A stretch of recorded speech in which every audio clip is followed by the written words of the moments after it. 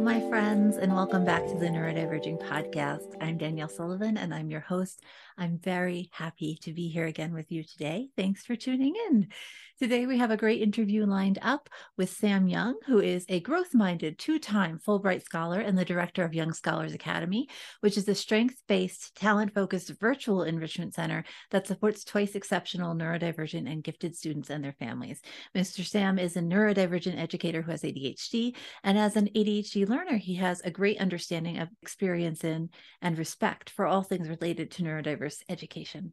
Today, I'm so excited to be talking with him about his experience of the ADHD diagnosis, being diagnosed quite a couple of times from fourth grade on, and then how he came to the idea of using a strengths-based approach in education, which is something he and I share both in my coaching and in his educational practice.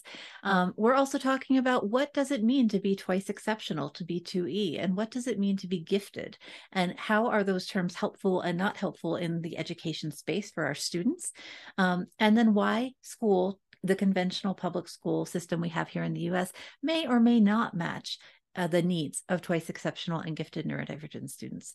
So this is a great conversation. I'm really excited to share it with you today. Before we dig into that, I just want to say, as always, thank you so much to my patrons.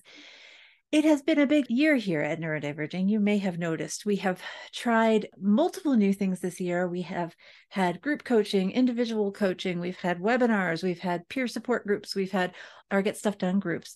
All sorts of things debuted this year with the support, both the kind of spiritual, energetic support and the actual financial support of our patrons at Patreon. And I just want to say, now that we're coming towards the end of the year here, thank you so much for your support. It means everything.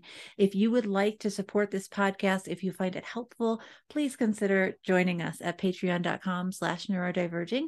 And also, just before we let Sam introduce himself and dig on in, I want to let you know that Sam is hosting a free open house for the Young Scholars Academy today on the 8th at 6:30 Pacific time to see if that program might be a good match for your family. If you are interested, there is a link down below that you can check out. It's a free open house, and Sam will be there answering questions and just sharing about the program. You can also learn more about Sam and Young Scholars at youngscholaracademy.org.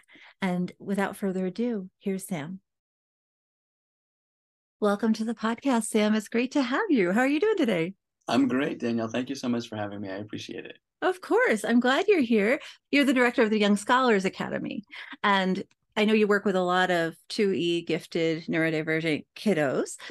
So I'm really excited to talk to you today because I think we have a lot of listeners who are really interested in sort of, I hesitate to say alternative education, but I'm going to say alternative education, like where homeschoolers, unschoolers, I think we talked about that a little bit. And I know a lot of listeners are thinking about how they can educate their kiddos out of conventional school systems or in ways in addition to conventional school systems. So we have lots of questions for you.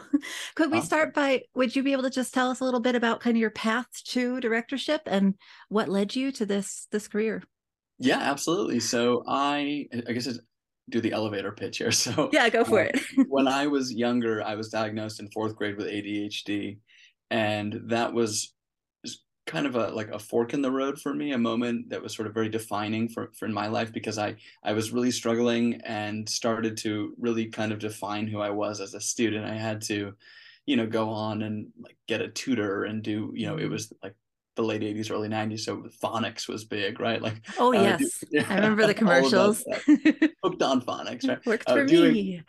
Doing all of that stuff. And it really started to like hurt who I was as a student. I developed a lot of like compensatory strategies to like overcome that. But I was really successful almost everywhere that didn't matter, and I was struggling in school. And so as I grew up, it was a major part of my identity. And as I got older, went into education, studied education, and then I found out about twice exceptionality. And I went to work at Bridges Academy for almost 10 years, where I went to their graduate school. And I just kind of got like deeper and deeper and felt like I just belong here. Like this was like kind of taking care of like younger me and like making sure that other people don't have kind of the same types of struggles. Yeah. So I sort of developed this like strength-based, talent-focused perspective, and have committed my life to that. And starting Young Scholars Academy was kind of like the big the big burning of the boats and send off doing that. Thank you. So what can I ask before we dig in a little bit more? I definitely want to talk about kind of your educational focus and training, but we've had a lot of folks who have been on past podcasts talk about how ADHD has affected them as kids, but I love gathering perspectives when I can, because everyone's experience is so different, like what their challenges were or where they really had strengths. What is your memory of kind of fourth grade Sam in school? Where were you struggling before the diagnosis? What could have helped you better? Where were your strengths at that time? Yeah, it's an interesting one. And it's one that came up several times for me. So diagnosed in fourth grade, and then kind of got mixed information, and then was maybe on the fence and didn't have ADHD, and then was diagnosed again in high school, and then again in college, and then again in graduate school. So it was this kind of like teetering where the truth of the matter is, right, that it's case dependent. Yes. Right? Like that's the reality, right? That like in certain situations I'm in a flow state, in certain situations you can't get me to sit down. But I in fourth grade was in trouble a lot. I was at my desk was attached to the teacher's desk. Oh my and gosh. That kind of became the status quo.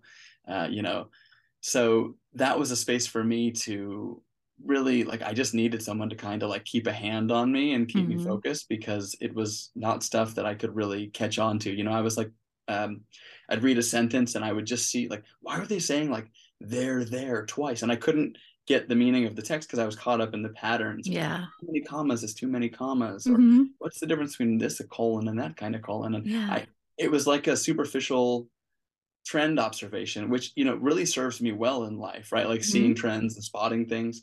But at the time, it did not, right? It did not in that setting. Yeah. Thank you. That's so helpful, because a lot of folks who are listening, I get so many emails that are like, I never really believed that I had ADHD. And then I heard this guest and their explanation. Like, so everybody's experience is so different, but also sometimes just hearing one person explain it in a way that you can understand really helps. So I really appreciate you sharing. I feel I had a big emotional response when you were talking about recognizing trends and patterns, because that's a piece for me of where I got stuck in school, was also some of that. Like, I can understand, the mechanics of something or the programming of something, but the underneath part, the part that you're supposed to be paying attention to, I had trouble with, and sort of in a different way, where I was very strong in English and lit and grammar and that kind of thing, but got stuck on, I guess I'll frame it as lower level math, like, but why is the parenthesis here instead of over here, or that kind of thing. So it's really interesting how those traits show up. Yeah. And it's really tough, and as you said, like, there's something that we say with twice exceptional kids, which is like, once you've met a twice exceptional student, you've met a twice exceptional student, right? Like, and ADHD is like that too. And it's such a wide spectrum, and especially with complications around, miss and mixed diagnosis, right? Where someone may have like ASD presenting as ADHD, or might have hyperactive ADHD, or, there's so many different things. And also ADHD has become like such an adjective, or like, oh, I totally ADHD, and it's such a complex, really exciting space. But I think that the key, like, I don't know that I fully answered your question, so to do a better job of answering your question, I think it presents differently in everyone. And one of the best things that we can do to, not identify, but like support students, is figure out like where's the breakdown, where are they struggling, and then is that transferable across all situations, and if not, why? Right? Because then we can start to ask like, okay, what's going on there? Is there like a certain thing happening? Is it that it's the time of day? Is it the intensity or the speed of the content? Is it the interest, right? Is it passion? So I think we start to like figure that stuff out. And for me, it was very much like, it was especially in English class, especially when I had to read. But if you wanted me to like get a group together or take part in like a dialogue, I was like, yes, I love that. And it could still be English class, and it could still be about deep stuff. It was just the way in which I was engaging and the way in which I was intaking the information. Yeah. Yeah. No, and I think that's also really important. We were opposite students because I'm autistic ADHD, but inattentive. And I did not want to do anything groups. My weaknesses, and still to this day, my weakness is really social groups, that I can't track everybody's gestures and behavior and eye and tone of voice all together. I can do one person at a time and it's fine.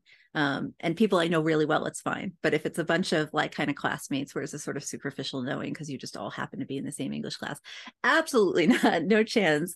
But I'm really good if you give me a worksheet and some chapters to read, and I just need to go do that. So it is, I think you're completely right. It really is about really look at where is the person doing really well and how can we use that to support them in other areas, right? At least that's how I approach it. I'm not a educationally trained person. So I don't know that, like, I say this a lot, but I don't know that education training necessarily makes a huge difference as someone who has like credentials in a bunch of different states. If you think that the system is functional and perfect, then great, you got credentialed by it, but I don't. Yeah. And so having a credential by a broken system is not like the most, validating thing. Yeah. No, it's really interesting stuff. So can we talk? Well, I have two questions. I'll leave it to you which order we go in, if whatever you think flows better. But one is, I would love to talk more about what 2E is and how it applies to neurodivergent people. And the other thing is, I would love to know sort of more about that gifted space. Like, what does gifted mean? How do we, like, what if somebody is gifted, what does that mean? And how do we use that information to teach our kids or to approach education ourselves? Yeah, no, these are really good questions. So 2 big questions. They're big ones, but I like that. So Twice Exceptional Twice Exceptional students, Twice Exceptional people are my favorite people. And the idea is that essentially this is like a complex group, right? This is a group that merges 2 groups that often people don't think can even coexist, right? So the dual exceptionalities, the idea is that a twice exceptional person has an exceptional gift or gifted area, and the G word's loaded. We'll get into that a little bit, but an exceptional gifted area or above average area. And then they have an area in which they are struggling. And these are their dual exceptionalities. I kind of picture them as sort of asynchronous, right? So someone might be really strong, like schoolhouse gifted, off the charts IQ, and they might have like autism, dyslexia, dysgraphia, ADHD, you name it.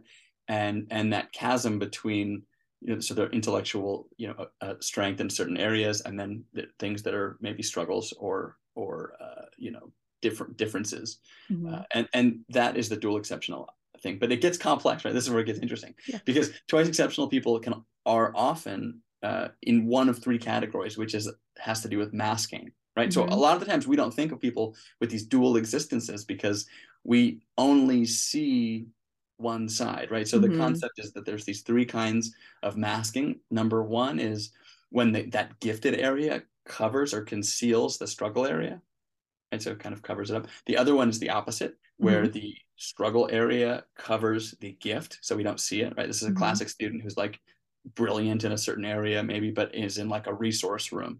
Yeah. Right. Maybe like if you get them in a metal shop, they're going to like do better than the instructor, but because they're asked to do math every day in a way that's really boring and unengaging, then we don't see the giftedness, right? Think of like a Simone Biles or someone who's like a rock star on the gym mat but had ADHD and struggled in class, right?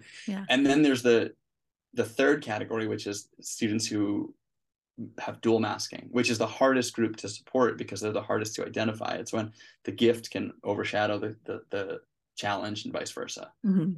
So I hope that makes sense. It does. It's really interesting too, because in the autism community, at least, and to a piece in the ADHD community, especially among women, we talk about masking as being, do you look neurotypical or not, right? So it's again a term that has different definitions or significance across different areas.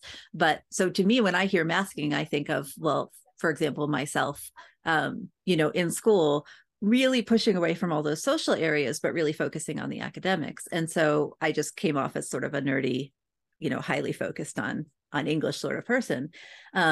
And that covered my social deficits until I hit about puberty. And that's when, at least for people born as women and living as women, the kind of clickiness and social bonding piece of being a teenager really kicks in.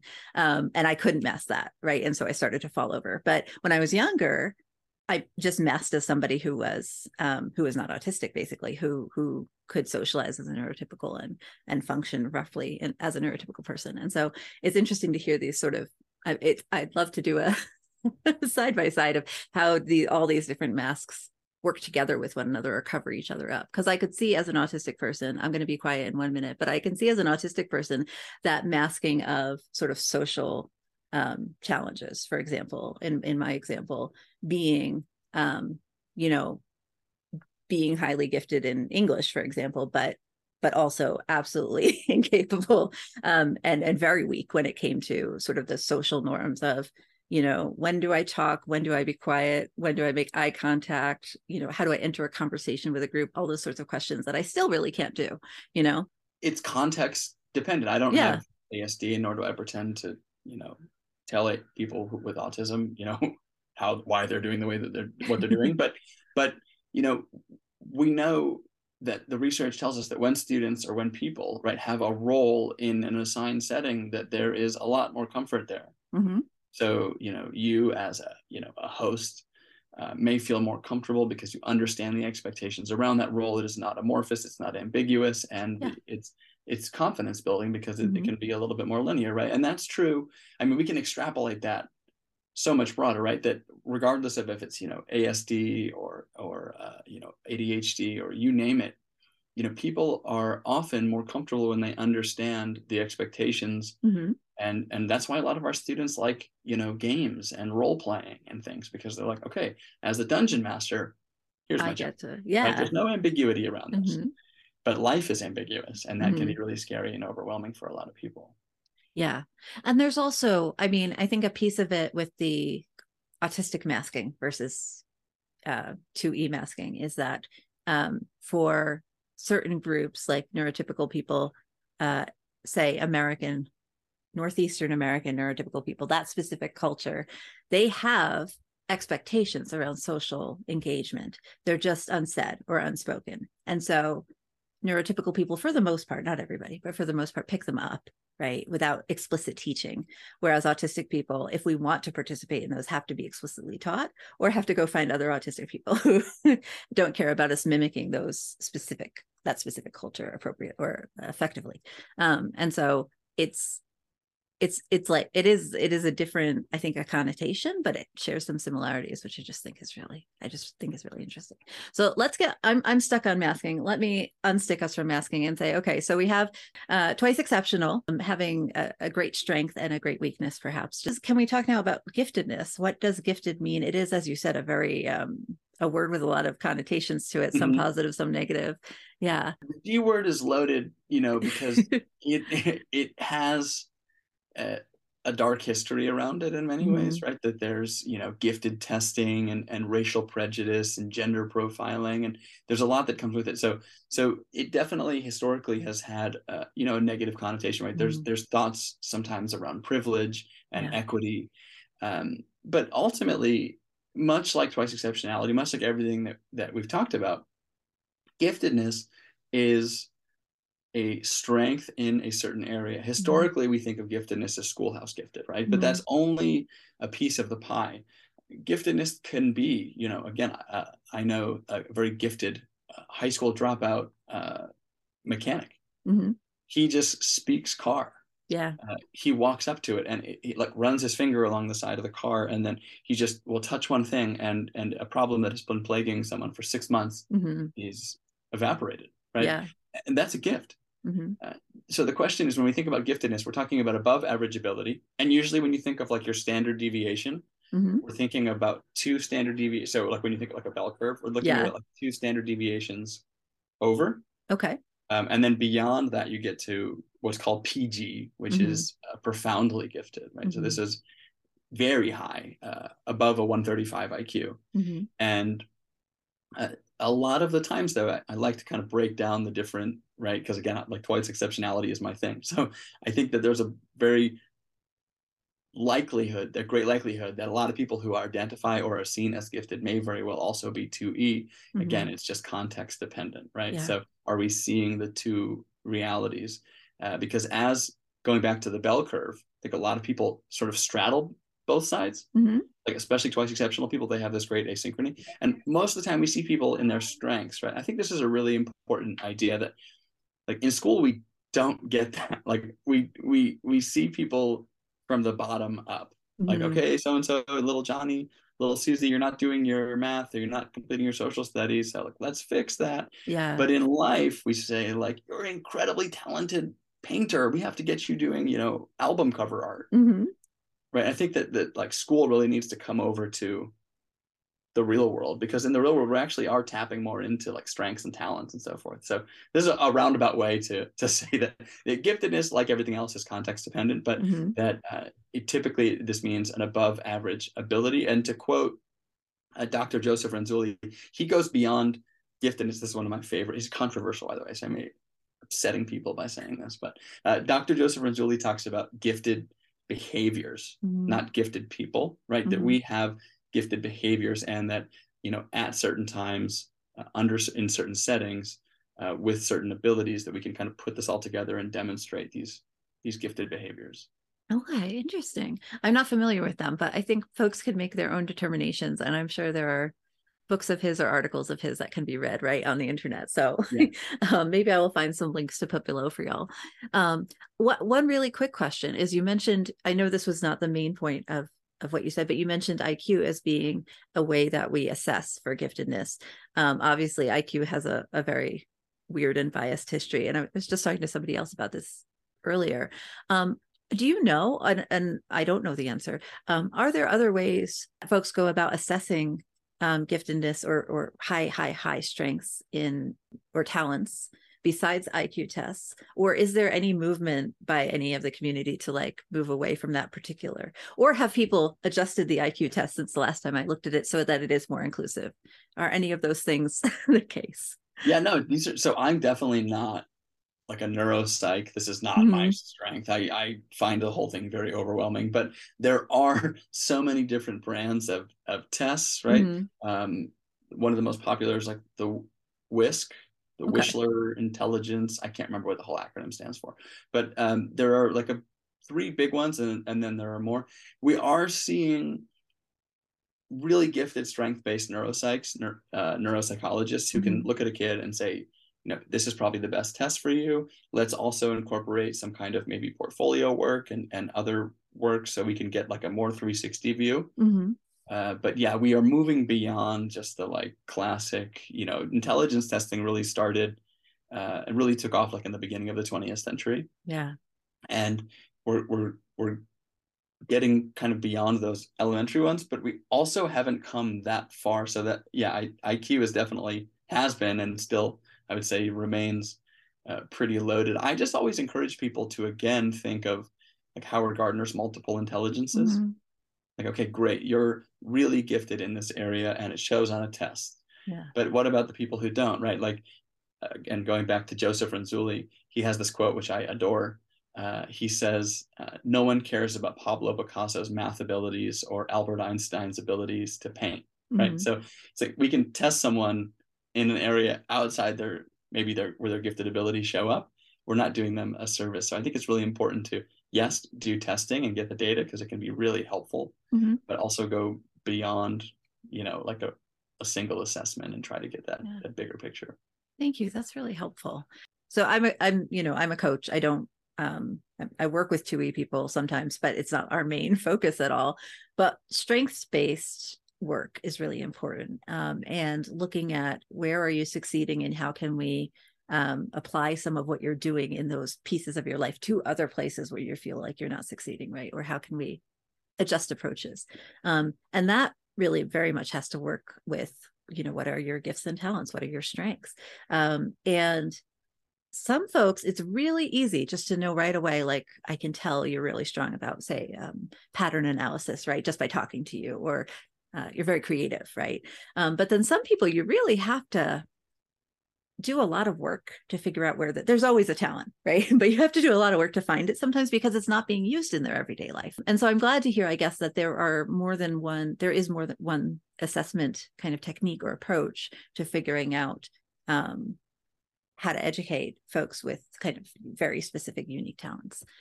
Because I feel like an IQ test is just not broad enough to capture most of those things. So right. And a yeah. lot of the students will get, one of the emerging elements is that there are just more pieces to it. So it might be a singular test, right? But then they'll also have, observations from teachers and other people. So you start to get like a wider view.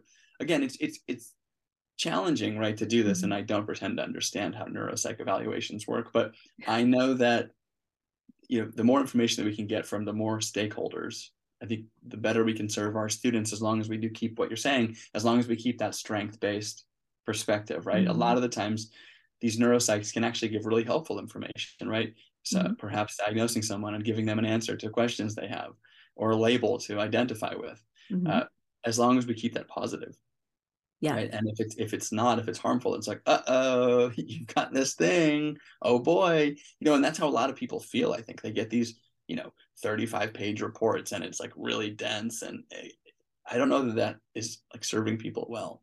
Yeah. So it's so important to get that like kind of wide smattering of data to help someone live their best life. And as you said, like leverage their strengths. And like you said, in real life, right? Not just in the school setting, which is really geared towards learning very specific, discrete skills that may or may not be helpful later on, in my own personal opinion.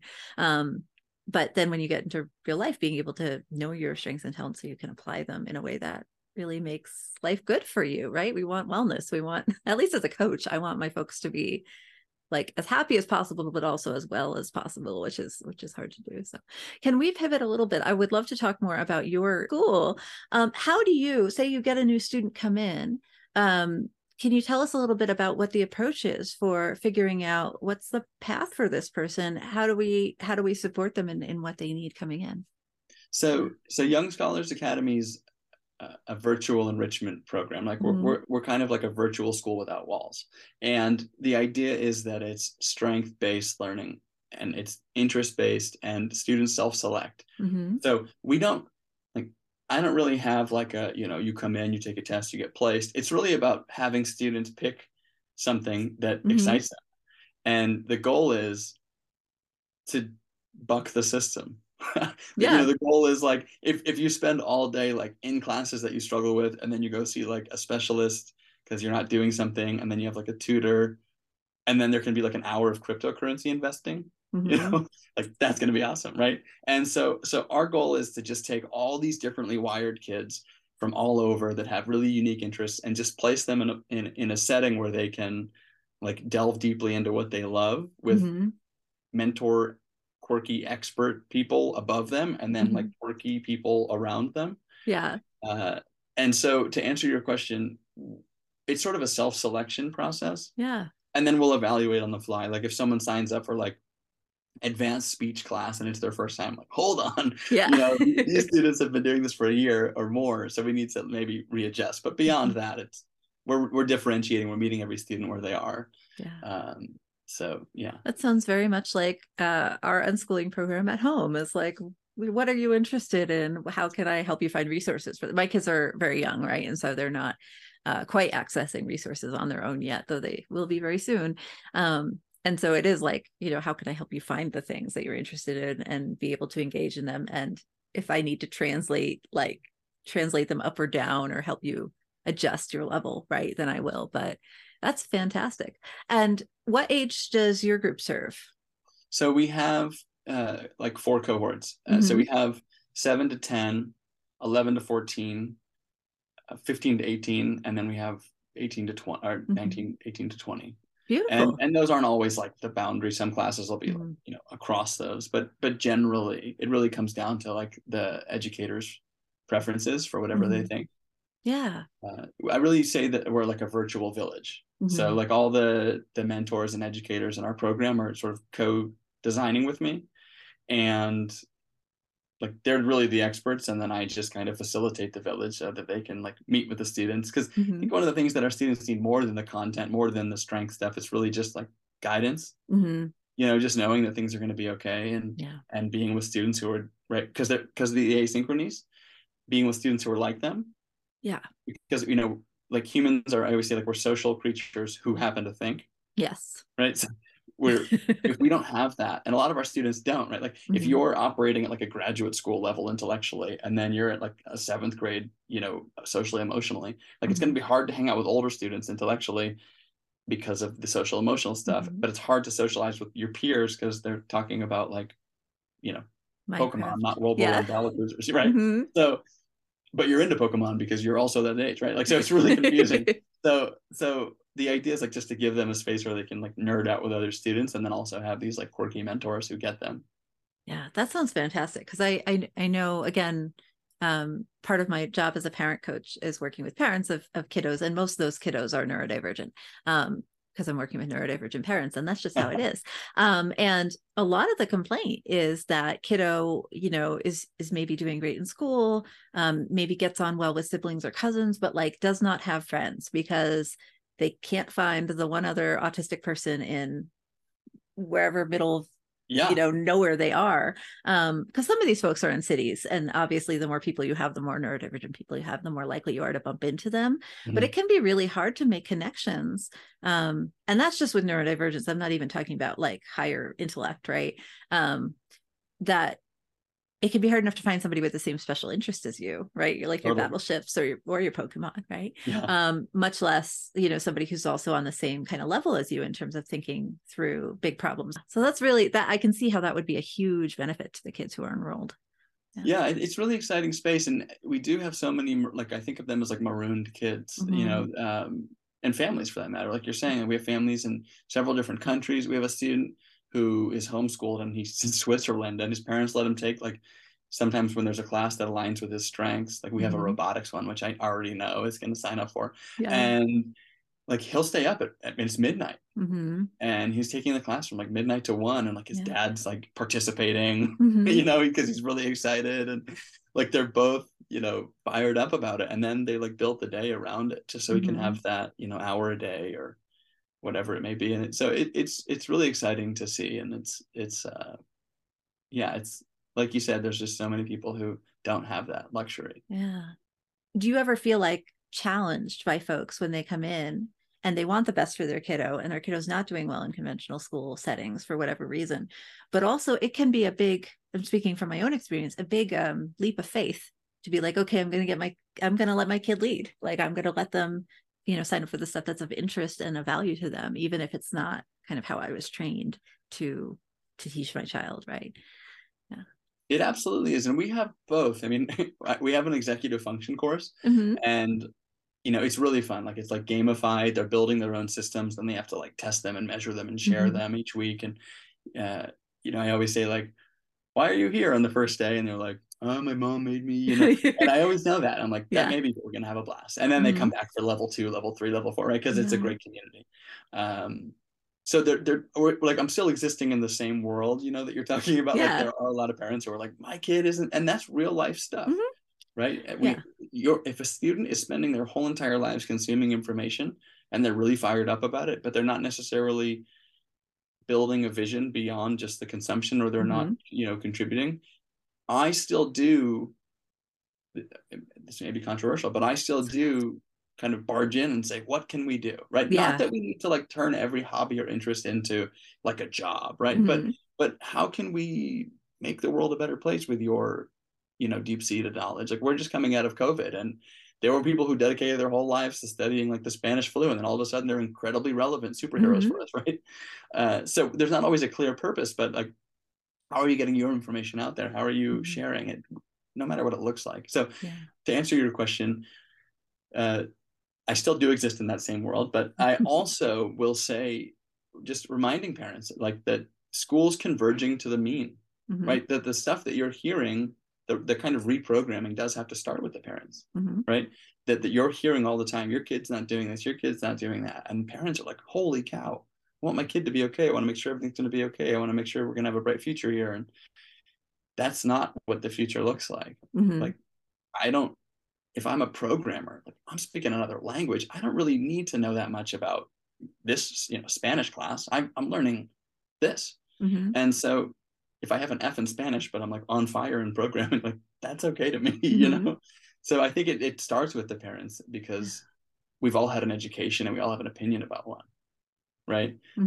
And when we're constantly like being told, like, there's a hole in the boat over here, we're taking on water over there, it's like, but when we focus on what we're doing well, we see transformations in our students, we see transformations in the work that they're producing. And as you said, we see the wellness, we see the happiness, and we see like the mind shift and grow, and the feel good start to come out. Yeah. Thank you. That's really helpful. And people can absorb content throughout their life, right? And so for me as a parent and sort of, a de facto educator, the goal is to teach the skills so that they can access the ability to absorb content later, right? To teach skills so that they can effectively use the content they have and work creatively with it and question it and challenge it and sort of mold it around, make things out of it, right? But I do think parents in a lot of conventional school settings are just constantly told, like, your kid is not learning this content, and that's the problem. When really, for me, it's more about the skills around how to use that content that are more important. And maybe that's just the neurodivergent perspective, because a lot of us are have lagging skills or things we were not taught, or things that other people just pick up that we need to be explicitly taught. But I know it has helped my kids just to focus, for example, on executive function support. How do I manipulate this information rather than absorbing just the content itself of how do I solve this polynomial that I will never use again after what you test out of it in college, right? That's it. You'll never touch it again. It's like, okay, well, I spent like 2 years learning polynomials, so I could have learned, meal planning or how to do my laundry, or like something actually reflective of my adult day to day. So yeah, a lot of our students do, as you say, like, our students do need to be taught things deliberately, and they need to be involved, right? It's not top down, like, hey kid, take this agenda book and write down your homework, because that doesn't take into account their intellect. It doesn't take into account their strengths. So instead we can say, okay, what does task management look like, right? There's really 3 things that need to happen. You need to capture ideas, you need to prioritize them, and you need to execute them. Now, what are the best ways to do part 1, part 2, part 3 in accordance with who you are? And what have you tried?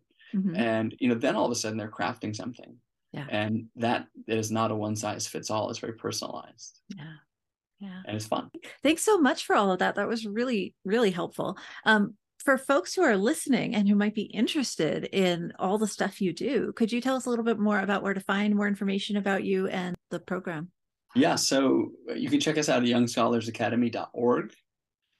And the big news that I want to share is that we have, we're actually open for enrollment right now. By the time this airs, when you're hearing this, from my mouth to your ears, we're open for enrollment, and our enrollment period is actually closing soon. So that's when you can sign up for courses, and the courses are going to be running. We have winter camps and also spring and winter courses.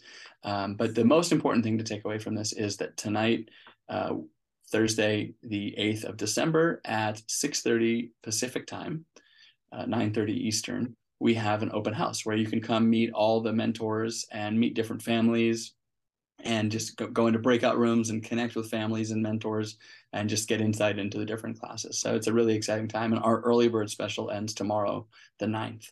So we're giving like 10% off all courses that are signed up by then. So that's really cool. Awesome. Okay, great. Well, thanks so much. Thank you so much for joining us on the Neurodiverging podcast today. I hope that you learned something. I hope you enjoyed it. If you like this podcast, we have lots of other ones all about education, about neurodivergent students and how we need to access school in different ways on the website. You can find all of those at neurodiverging.com/podcast-index or wherever you stream your podcasts. They're all there. I very much hope they're helpful for you. We also run a monthly support group for neurodivergent parents. So if that describes you and you are interested in joining us, please go to neurodiverging.com and find out more information about how to get signed up for that. Thank you for being here with me. Please remember, we are all in this together.